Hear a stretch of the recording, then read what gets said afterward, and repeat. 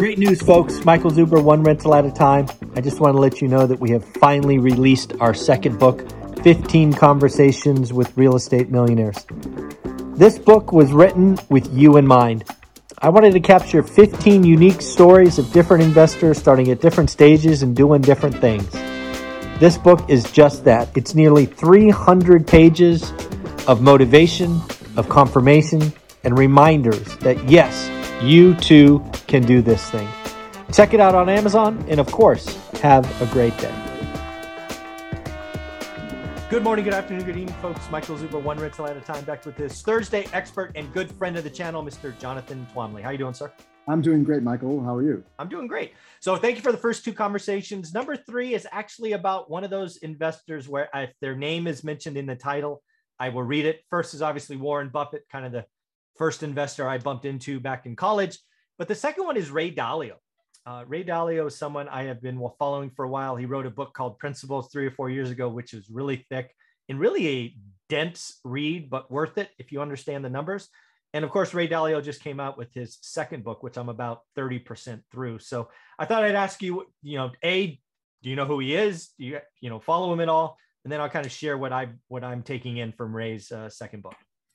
Yeah, sure. No, I obviously know who Ray Dalio is. I haven't read the book Principles, but I did read with great interest his history of debt crises, which is a very interesting kind of analysis of like every debt crisis for the last 200 years and how it played out. So that, it's interesting that he put that out a couple of years ago before, $1 trillion before COVID and before everything that just made the debt crisis even worse. Yeah. So I should go back and read that again. Yeah. So what he's essentially done is he's actually taken that book as I call it the shell of his new book. And he's basically updated it for COVID and trillions of dollars because it's very up to date. And basically what I'm taking away, and again, keep in mind, I'm 30% through it. I will finish it hopefully before the beginning of the year. He's basically talking about the debt cycle. He's talking about all things running in cycles and he's talking about, just the big number one power doesn't last forever. There's a cycle, someone else will come up. And so essentially he's pretty down on the debt cycle. He thinks that's going to blow up. He's very concerned, I guess I would say, about China kind of overtaking the US. It was kind of a big takeaway.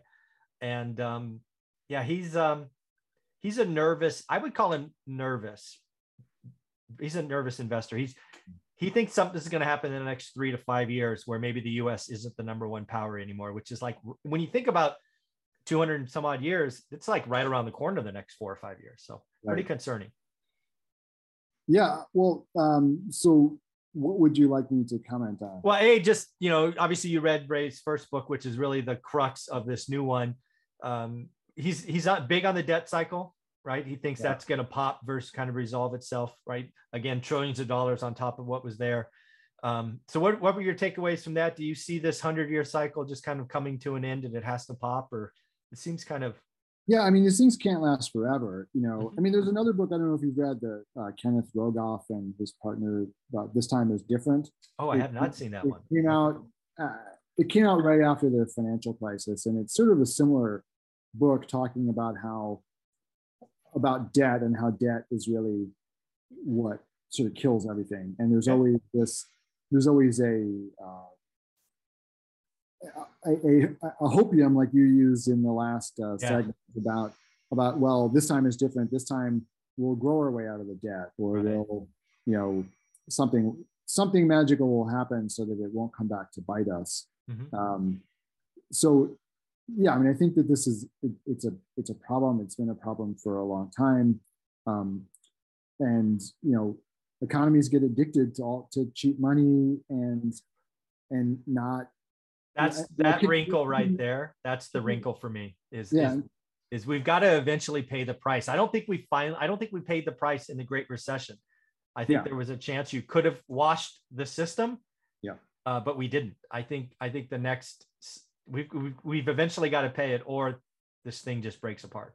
Yeah, I mean, the interesting thing about the Great Recession is that you have to look at sort of who was in charge when it happened, right? Okay. And the folks who were in charge, i.e. Bernanke and his team, cronies, yep, were all students of the Great Depression. Correct. And they were disciples of Milton Friedman, right? And Milton Friedman's argument was that the problem with the reason that the Great Depression became the Great Depression was because of a lack of liquidity. The market seized up and it just made the economy grind to a halt. Mm-hmm. So the solution is liquidity. So when the Great Financial Crisis hit, Bernanke, having been a student of that history, said, austerity is the wrong move. That's what they did in the 30s. We tried that before. It didn't work. Right. They caused, austerity caused the Great Recession and prolonged it, actually. If you know the history of the Great Recession, in like 1937, Roosevelt actually tried to start rolling back the New Deal. Mm-hmm. And I remember. And it dipped the economy back into recession again. Mm-hmm. Right. So the liquidity was necessary in the view of Bernanke, et cetera. Right. So that's why we got, didn't clean up the mess. We just threw a lot of money at it. And I mean, it worked in the sense that like it got the economy growing again and it got people to feel better, but there was no sort of long-term, like, well, how do we get out of this problem? Right. And I think that's what, and so Dalio's books, was the book that I read of his. In a way, it sort of makes it seem like there isn't really a whole lot of other choice, right? Like you have to keep on throwing more debt.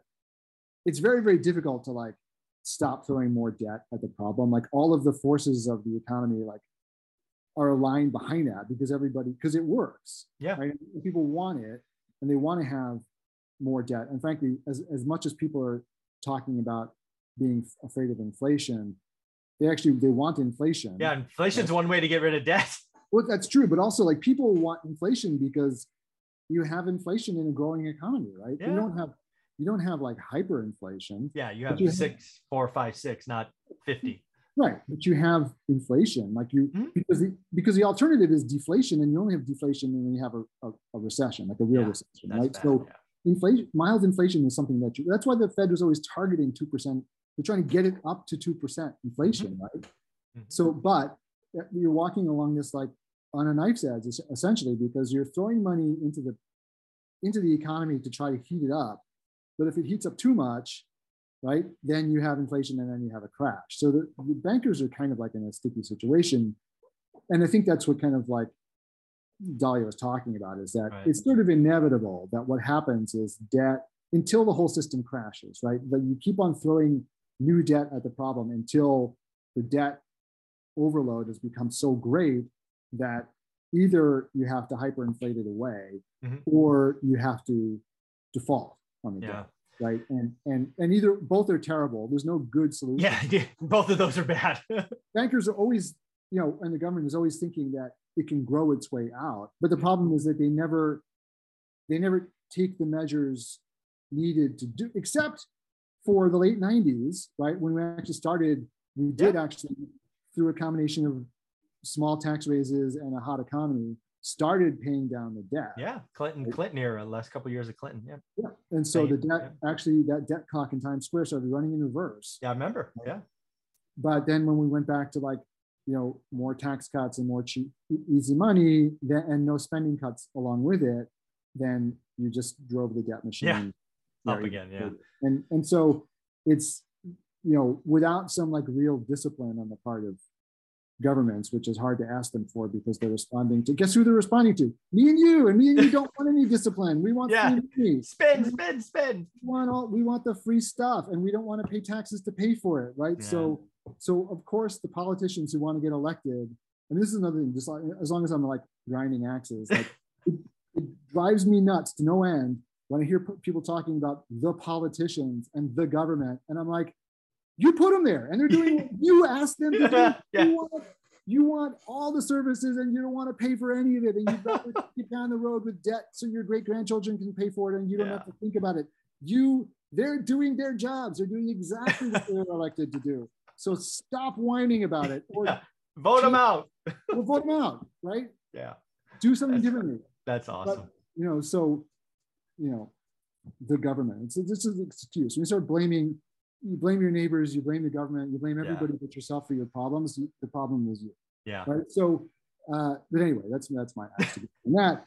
But anyway, it's sort of like I think Dalio's point is that all these forces, they're sort of larger than any particular people, and it takes a lot of extraordinary things to happen for like the government to get its act together and do what the people don't want it to do, which is to be responsible and shrink the debt. Right? Yeah. There's a couple of things. Again, I'm only 30% into it. And something I've been thinking about recently, I put on my channel, is I think Jerome Powell needs to, I don't know, mirror or be similar to Paul Volcker in one regard. Paul Volcker is the last Fed chief that was willing to have pain, in my opinion, right? He's like, no, I'm going to break it. I know we're going to go into recession. I don't care. And he took rates up to 17 or 18% or whatever it was. I think Powell's got to do that, which not necessarily 18, but maybe it's 2, maybe it's 3, somewhere there. It doesn't have to go as high, but I think he's got to cool this off, and he's got to extract some people have to lose. Some bad deals that got done have to lose. I mean, that's the thing. We have like removed the self-enforcing function of capitalism, where like you do a bad deal and you pay for it, right? We've like eliminated that. Yeah, so there's no downside. Yeah, created this huge moral hazard, right? And there you go, moral hazard. The thing is, I think that the problem that Powell has that Volcker didn't have, though, is I don't think that American corporations were up to their neck in debt in the 1970s the way that they are now, and that was a big reason why the Fed immediately when COVID hit dropped the funds rate to 0. Oh yeah, I remember. Because they knew that if there was any disruption of people buying stuff, that like they couldn't service their debt. Yeah, I mean, a huge swath of the American corporate landscape would go into bankruptcy because it couldn't service their debt if interest rates. Yeah, the cash flow would stop at the top, and then they couldn't service debt, and bad things happen. So and it's because we've had all through basically from the year 2000 to now, we've had really low interest rates, except for when when Greenspan panicked and raised rates to try to cool off the bubble that he had brewed. Yeah, the taper. Yeah, when and then again when the Fed tried to raise interest rates a couple of years ago. 18. Yeah. But they've they should have in 18, I think, continued. They should have exactly continued that. And that's what I think Powell needs to do. I don't know where the number is. It's not going to be crazy, but he's got to have the backbone. What I give Volcker credit for is he had a backbone. It got bad, but he stayed the course. That's where I see Greenspan and others. They wilt like whatever wilts. And so that's what I'm thinking. So again, I read Ray Dalio's stuff. I'm going to finish the book. Maybe I'll finish it by it's a thick book. So probably before New Year's. But yeah, it'll be a fun conversation as I get to the end of this thing. How can people find you? So if you would like to join my investor list, please go Google me at Two Bridges Asset Management, LLC, and fill out my investor form. And you can come and join my free Facebook group by going to Facebook, obviously, and searching for Multifamily Investment Community. And please answer the questions that you're asked when you're prompted to ask them, and then you're in. Yep. I'd strongly suggest you do both of those things. I've done both. I'm on his investor list, and the Facebook group is amazing. So please join that. Thanks, Jonathan. Thank you, Michael.